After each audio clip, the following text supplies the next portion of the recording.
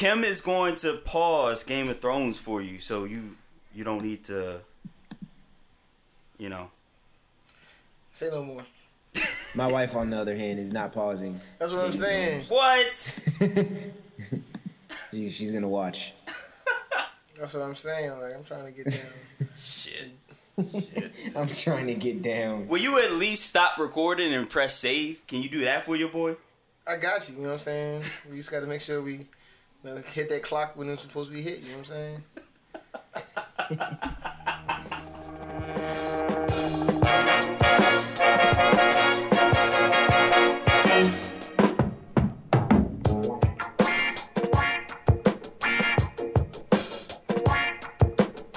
Welcome back to DefCon Jive for the second time in 2 weeks, although you didn't hear the first one. This is your boy Cannon, a.k.a. the infamous Mob Deepak Chopra. Hey, what up, man? It's your boy Scrap, a.k.a. Earl Lafayette, b.k.a. Mr. Ask About Me. Holla at your boy. It's your boy Young Boom Dynamite, a.k.a. Don Fondant, a.k.a. Young 36. Don't save him. They don't want to be saved. Yeah, like your files, Boom. Your files don't want to be saved. How apt. I'm so sorry. All 5 of y'all. I'm sorry. I'm so sorry. For all 5 or 6 of our fans, Boom did not save his part last week, so we had no episode. Even though it was dope, it was the best episode you'll never ever hear. Right. Oh, man. Full blast. Dog, we talked about Ali. Rest in peace to the greatest. We talked about boxing versus football. We talked about the finals. Yeah. Man, it was action packed. I think Kwame saved a puppy from a burning building. Dog, it was crazy. Mm. But Boom didn't save. The streets wasn't ready for that, man. We ain't getting paid yet. Once that sponsorship drops, I can give them a taste. These are hors d'oeuvres for you. I'm drinking right now, man. Oh, that's when the file will reappear. You got the file magic. Right. Sprinkle a little dust on your computer and then the file comes back. That's what I'm trying to do, man. It was in the cache. The system restored. System restored. System restored. You hit that defrag. Oh, there it is. Precisely. Precisely. Oh, boy.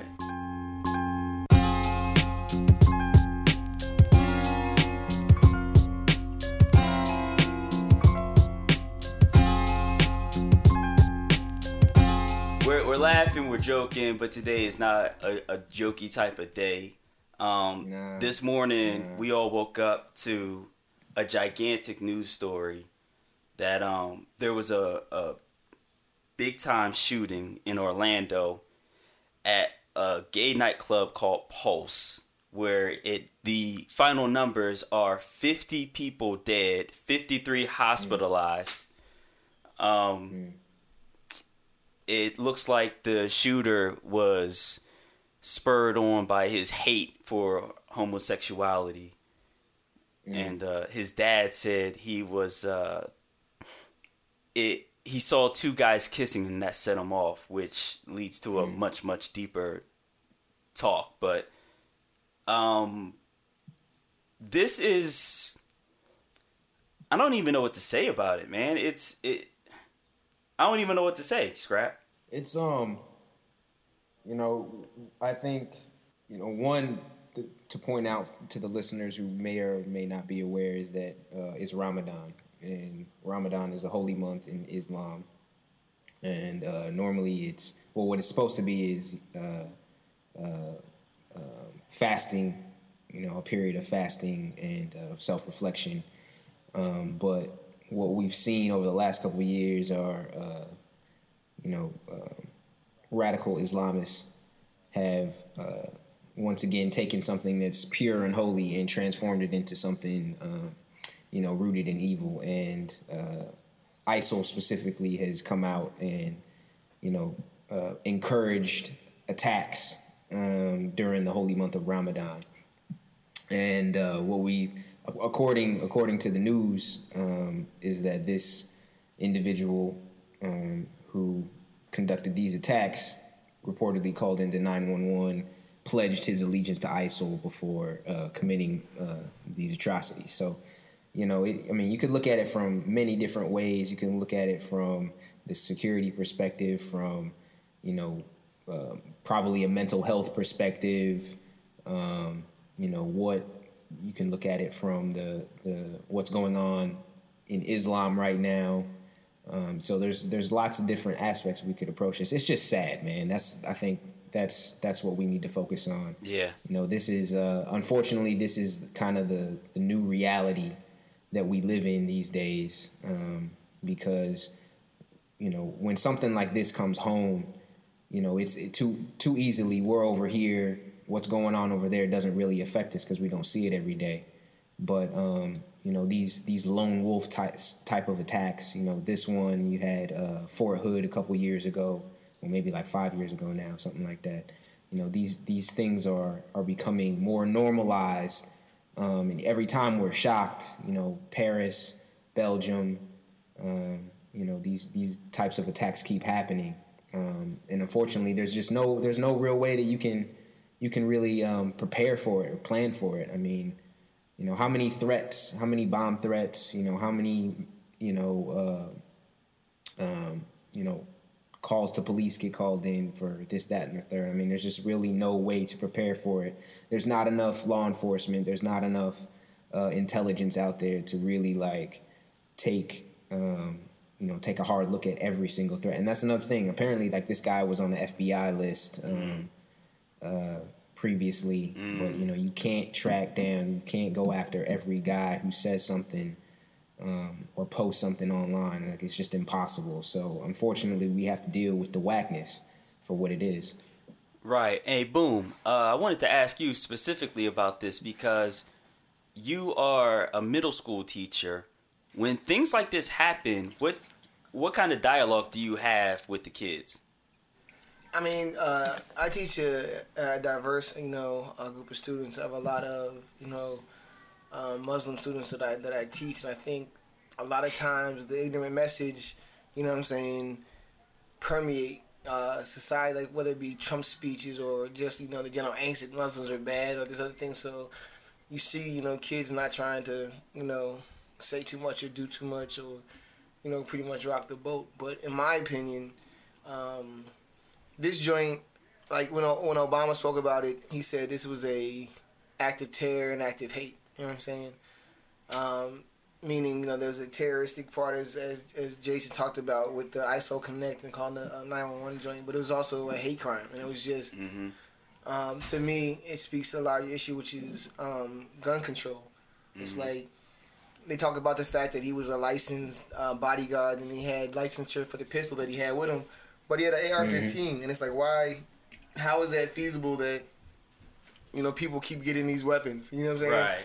And they keep having these atrocities. It's never like, dude has two, 45s. He walks into a, movie theater or a school or a church, or it's always like a bushmaster. It's always something like, ungodly. And it's like, how do these people keep getting these weapons? That's what I think the larger issue is. Whether it be a terror issue, because, at this point, it would have been a domestic terror. He was born in, New York. So it's like, how are they getting these guns, and why, how many of these atrocities going to take for us to see that something different needs to happen? Right. Let me set that aside just for a second. I want to go back to something Scrap said, where he's talking about, you said, he pledged his allegiance to ISIL.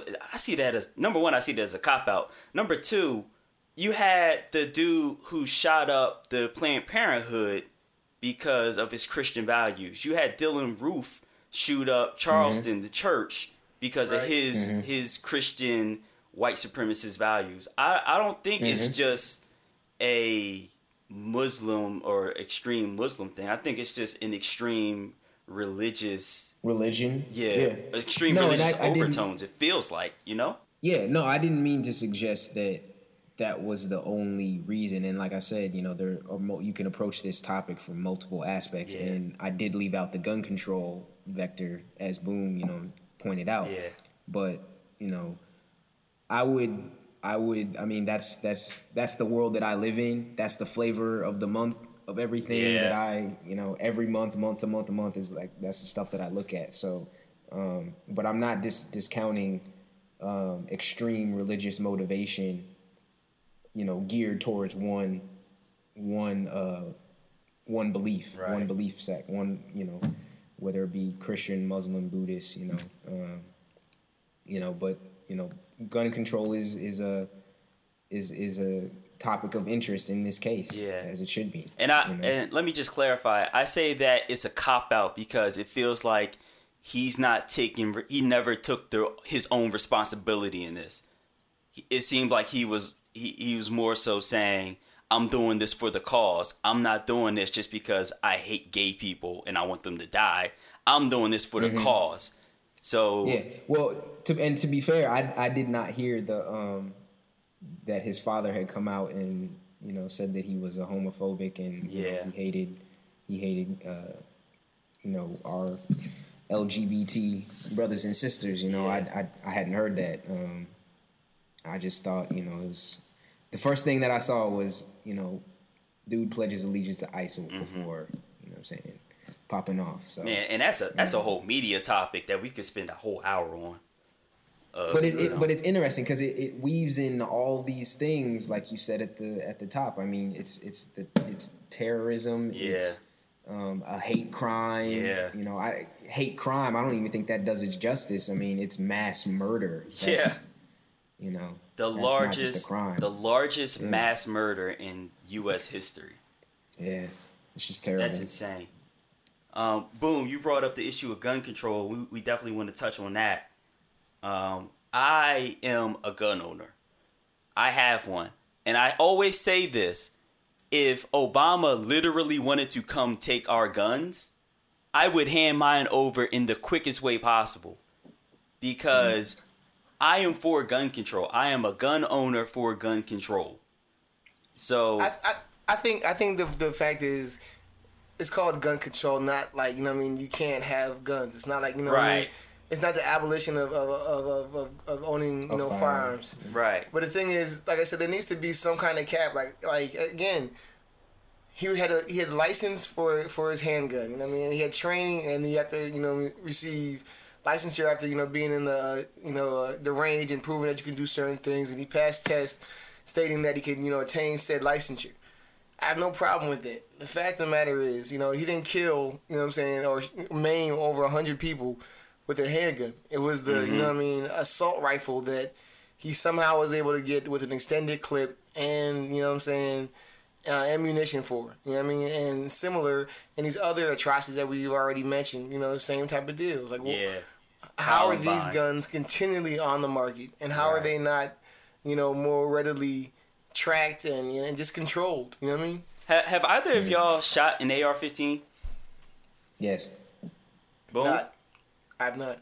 All right, so Scrap, you know what I'm talking about when you shoot an AR-15, the power behind that thing.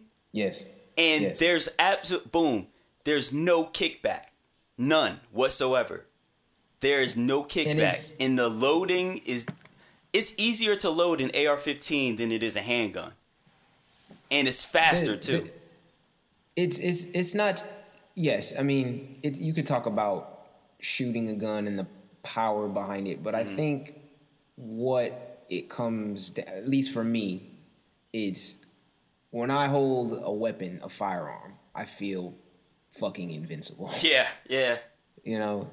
And to have that high powered weapon, I mean, you're just not gonna let up. You know, if you're put in a situation where you're using that, whether you're at a range or if you're committing a crime, mass murder in this case, one, it's psychological on two sides. One, you have a feeling of invincibility and you're going to do whatever you came to do.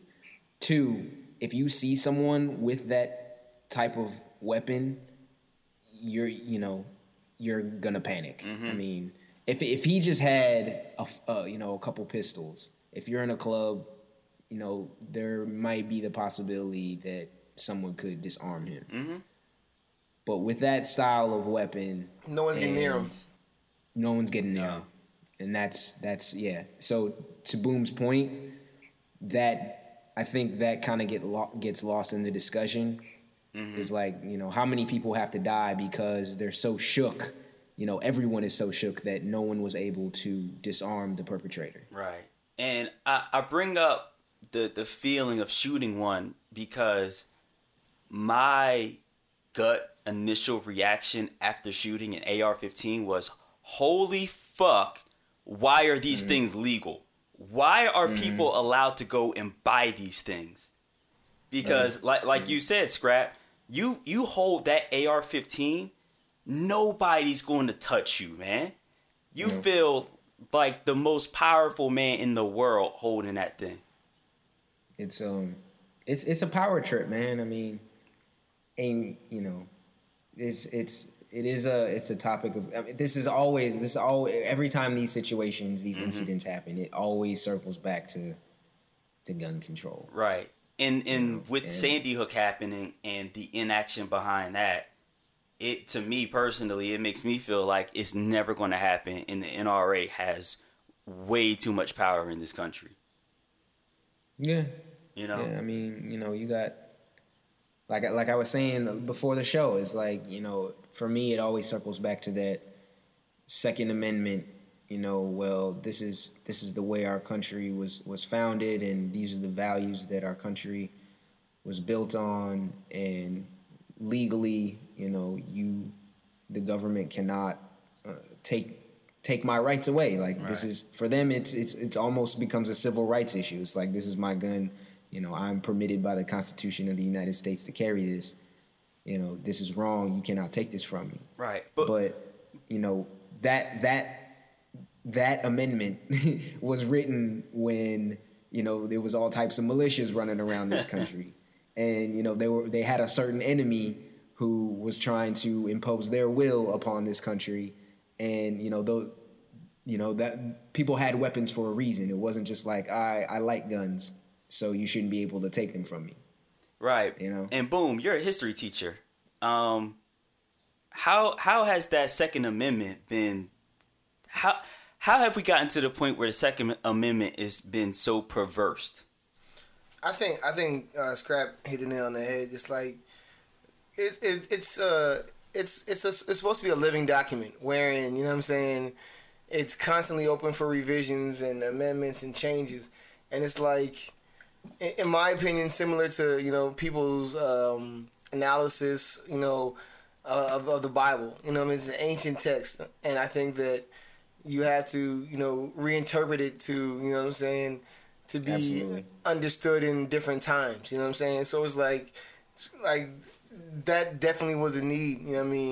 In the early 18th century, it just makes sense. Like you have the Native Americans, you have the British you were attacking, and then you still have unjust government officials. So it was like you needed those protection against those things. In these times, you don't have those threats. Like Scrap said, it's like what are we arming ourselves to defend against whom? Like like you see these guys. Like in Wyoming or Idaho, and they got the whole cachet. And it's like and it's like right. What do you have? Like, what are you protecting? Like who's coming for you, dog? It's become from what I see, it's become a mix of those people who, as Nick was just alluding to, those the gun enthusiasts, and the people who are adamantly against the tyranny of the United States government. Mm-hmm. Those two groups of people, those are too prevalent in the United States. Is there any way that we'll be able to instill some sort of control? Because I feel like there's not. I feel like if they say, again, hard jail time, 20 years to life if you're caught buying or selling, a high-powered assault rifle. Like, it doesn't have to be like, just like have undercover stings, have these guys, purchasing these joints, just get them off the streets, whatever. Just like, I think that is something that's very reasonable in my mind, and I would vote for that. Mm-hmm. And I think that with all these atrocities, and I know this one is kind of jaded because maybe I'm not a fan of the homosexuals, and maybe, I just felt like if they weren't in that club, they wouldn't have got killed. But like, as you talked about before, with the church in South Carolina with Sandy Hook. You know what I'm saying? Kids in schools with kids in the movie theater, it could have been you. So it's like, how many of these events are going to pass before you can say we don't need these things on the streets? No one needs to be able to, purchase these things. Well, I tend to look at it not as a policy thing and, when is the time. Change in America takes forever. Yeah. You know this.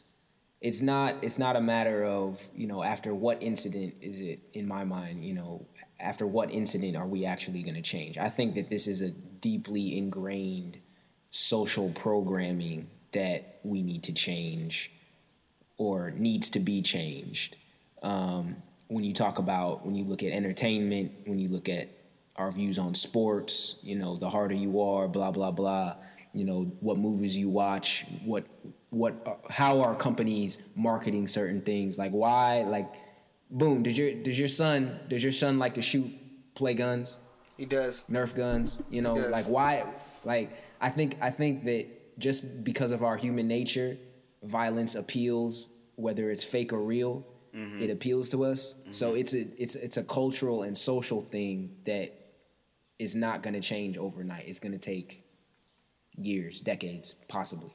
Yeah, I think you hit it right on the head too when you talked about it's all about a power trip, because just a little backstory for the listeners.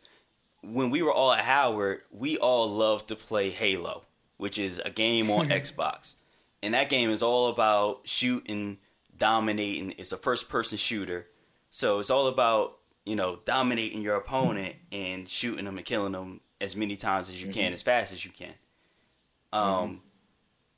That is deeply ingrained in us. I mean, you go back to James Bond GoldenEye, you go back to Doom.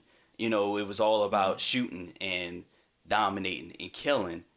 And I don't know if it's possible to take that away.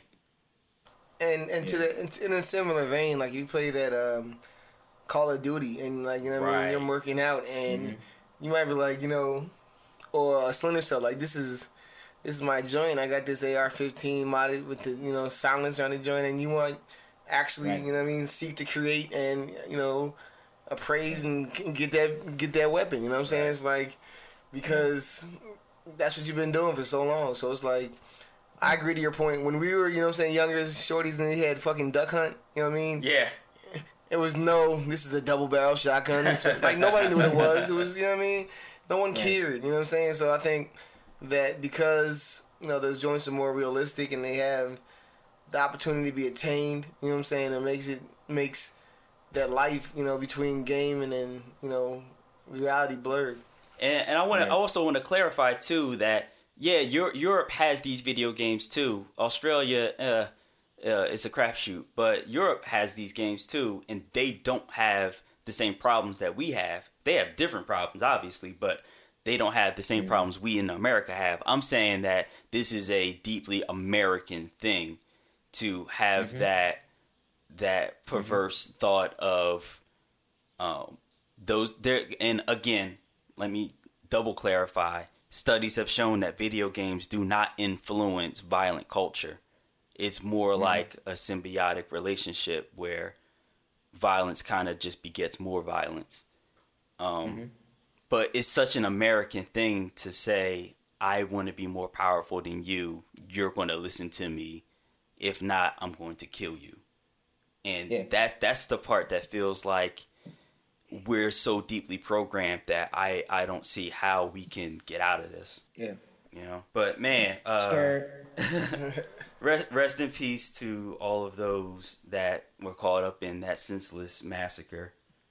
And last point, Boom, you mentioned that you feel like that wouldn't have happened if they were in the club, but you can't really say that because you can't go to the movie theaters. You can't go. No, that's what I was pointing out. I'm saying even the people that would say that would be against that lifestyle and say that there's still those other points that you're mentioning that the looming issue is that there's nowhere you can go. There's no place you can gather, congregate. Right? Without feeling safe. Yeah, you can't go to a church. You can't go to a club. Our little boys can't go to the park without the cops rolling up on.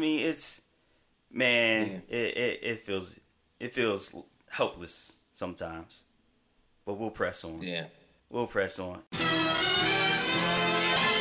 You know who else is helpless? The Cavs. The Cleveland Cavaliers at this moment down 3-1 in the NBA Finals. But something funny happened along the way to that 3-1. Boom, your boy Draymond Green is out here grabbing nutsacks. Can you talk about what's going on with this? I mean, he's a goon's goon. I mean, like, you saw him in the last series, Steven Adams. You know what I mean? Kicked him in the nuts several times. You know what I mean? He's an A1 shit talker, you know what I'm saying? And A1, dirty player, you know what I'm saying? He's undersized for his position. And in order to, you know what I mean, overcompensate, in order to challenge these guys that are, 5 inches taller than him and, 30, 25 pounds, heavier than he is, he has to get how he lives, you know what I mean? Mm-hmm. And I don't think that the joint, the suspension is warranted for this joint, but I think this is some tomfoolery to get the series back, for more television revenue. Absolutely. But I feel like he should have been suspended the second time on Steven Adams, I feel like that should have been it. But it would be interesting to see how much money and how many viewers the NBA would stand to lose if one, if the Cavs were swept, and two, if the Cavs were to win this game and extend the series longer. What's the differential between a 4-game sweep and a series that goes 7 games in terms of revenue and viewers? It's gotta what be can huge. They expect? It's got to be huge because, you figure that the closer you get to Game 7, the more revenue you would garner. Because so it's definitely more lucrative to go longer to get more exposure and get more opportunities for advertisements and the like. Yeah, and just the excitement for a Game 7, you're gonna have all eyes on that game. It's good, but I feel slighted though. I feel like it's not. It hasn't been ultimately decided. Well, I guess you could argue that it has been decided by the players, but to me, I'll echo what Boom said. Is I didn't feel that was a flagrant warranted play. Dirty play. It was dirty. Yeah. Did it deserve a suspension? Probably not. In my opinion, anyway. But I don't know, man. The longer this series goes on, I kind of feel I feel bad for Braun because I'm just like, man, like you can't keep getting here and this happening to you. But I almost feel cheated by how the front office and the officiating is playing into this. This should have been a sweep. Mm-hmm. Game 3, Warriors just kind of laid down, no energy. Nothing came out flat. And everyone was excited, like, oh, yeah, Cavs back in this junk. Not really. Kevin Love's still a sucker. I think Kyrie dribbles too much, but I think it's all Braun's fault. I think that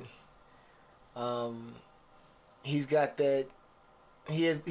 too much power, and due to his greatness, he can't evaluate other players and people because he thinks that they're as great as he is and would do things in the great manner in which he would do it. Sort of like when Jordan was building his team, when Jordan was playing late in his career, you know what I mean? And the Wizards, he couldn't get against to come to practice, and people would rebel against him. But did y'all, speaking on that, I don't mean to cut you off, but there was a story on ESPN this week that was about just that, about LeBron's struggle to kind of bring that culture and that dedication to the Cavaliers from what he had with Pat Riley down there in Miami. How they were talking, Pat had a set system. They were talking about how Pat Riley had his squads testing for fat percentage, BMI stuff weekly. Like in season, they would do it weekly. But you know, that's what I'm Cleveland, saying. it was like, you know, once every 2 months or something like that. That's what I'm saying. Like the Cavs got, you know, the coach that LeBron wanted, so you picked him. You got the players that he wanted. You got Tristan Thompson, that ridiculous contract. You know what I'm saying? Got Kevin Love, the contract, and it's like, this is the team you built. So it's like, who can you blame? You got a bunch of old youngins on the team. You know what I mean? And you're getting, beat by a more athletic, younger team, and it's like. He's realizing that Channing Frye, you know what I mean, is 57 years old. You know what I mean? He's realizing. First of all, his name is Channing Frye. Right. That's not the cornerstone. You know what I'm saying? You know what I'm saying? Dog, I didn't even know Richard Jefferson was still in the league. Yeah, exactly. And Mo Williams. Exactly. Yeah. And so I had like, no idea that Mo Williams was still on that joint until Ab was like, man, put Mo Williams in. It's like, what? He's on the team? What? I wanted to ask y'all, are there any parallels between Draymond Green and Dennis Rodman? Because you have a... He doesn't rebound like Dennis Rodman. He's not... I give you Charles Oakley. I give you Charles Oakley. Okay. Charles Oakley had a smooth little jumper, you know what I mean? Yeah. But he get you down there low and he do you dirty. He do you dirty. Yeah, I was looking for an example of another goon on a championship caliber team, and I was thinking of Rodman because he was a goon's goon too. Yeah, I mean, but he was, I don't know. like Lambeer. Oh, Lambeer was a goon. Lambeer was definitely a goon. Yeah. Okay. Yeah, I don't know, man. I don't know. I don't know. We'll see how it goes. I'm not too interested in this finals. Nah. I don't know if y'all can tell, but I'm just like, eh. No, I'm not in it either. So. Boom, you're in on this finals. I mean, I think, like I said, it's interesting just to watch because but I think this really threw me for a loop when they suspended the boy. That made it look real crazy to me, real crazy. Yeah. Okay. I second that. I was just like, what? I see where this is going. Okay. Ladies and gentlemen, as we proceed to give you what you need. So for this week, for the Black Business, I wanted to shout out a dope app called Part Pick. It's founded by Jewel Burks, Howard University student. Also co-founded by Jason Crane, a Morehouse student. So these young folks, these folks is doing it. It's an app where if you need a part, you can actually search for it with this app. Think about Shazam for parts. Yeah. So this is dope. It's ridiculously dope. It's easy to use. And you can sign up for the beta now on partpick.com. And I'm going to definitely throw that up on the SoundCloud page too.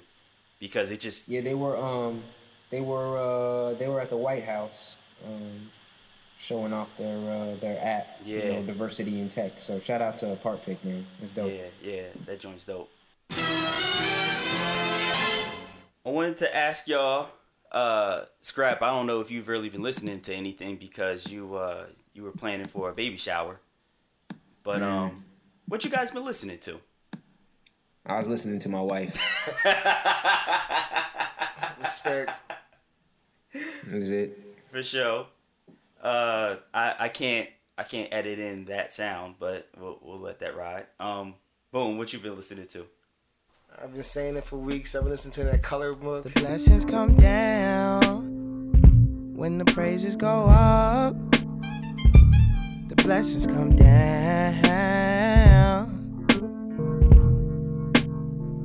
It seems like blessings keep falling in my lap. That It seems my main man.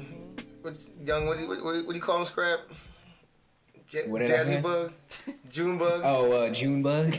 Yeah, little June Bug. That coloring book joint goes hard. You know what I mean? I think it's what I want every the last two Kanye albums to sound like. Yeah. Go ahead and repeat the same thing that you said last week that nobody got to hear. I'm just saying. I think it has a wealth of music and diversity of music on it It's got, trap joints. It's got gospel joints. It's got R&B joints. It's got a ton of features on the joint, from Beavers to Future. Just a rack of dope joints. Young Thugs on the joint, but Wayne, 2 Chainz, crazy. Check it out. I think it's on Apple Music, but I YouTube it. You know what I'm saying? Often. All right. This past week, I've been literally all over the map. I had to travel for work. I came down to VA for my man Scrap's baby shower. That was all love. Appreciate you. Appreciate you. So, in all of that traveling, I couldn't really decide on what to listen to. So I pulled out all of those Jazzy Jeff and Mick Boogie summertime mixtapes. Joker, here we go.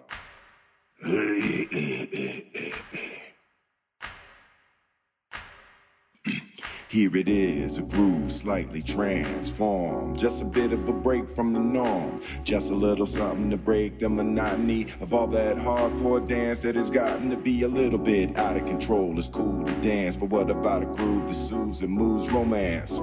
Give me a soft, subtle mix, and if it ain't broke, then don't try to fix it. And think of the I don't know if summers y'all of the are on past. those, but they have 6 of them so far, and they come out every year. Those joints are super dope because Jazzy Jeff and Mick Boogie are literally scratching and mixing on there. So it's usually an hour's worth of heat on all of those joints. And it's all over the map. Dope. Yeah, it's super dope. They'll they got Oasis on there, Beach Boys, Jill Scott, Will Smith, Domino, Rappin' Forte. Domino? Yeah, Camp Low. You think Michael Jackson, you think of the artist, they probably mix a joint on there. And it's usually, and they move it quick. Each joint has about 45 tracks on it, and it's only about a minute of each. So, a minute and a half. So, yeah, go check out the Jazzy Jeff and Mick Boogie Summertimes. I think they're still available. I'm going to throw a link up on the SoundCloud page for people to go check those out. So, yeah, summertime joints from Jazzy Jeff and Mick Boogie. So, boom. We actually got through the whole episode before Thrones. So, you're good to go. Appreciate it. I just want to do, listeners know, you know what I'm saying? One thing, I wholeheartedly apologize. and from the bottom, you know what I'm saying? From the Warrens of the Yoders in my heart, you know what I'm saying? Fuck the WNBA. Damn, boy. We're definitely going to get into that next time because you skated on that explanation after that ridiculous rant a couple weeks ago. But we're going to get you. We're going to nail you down on that one. Man. Yeah. I need to hear this. You know I'd be at Rebecca Lobo.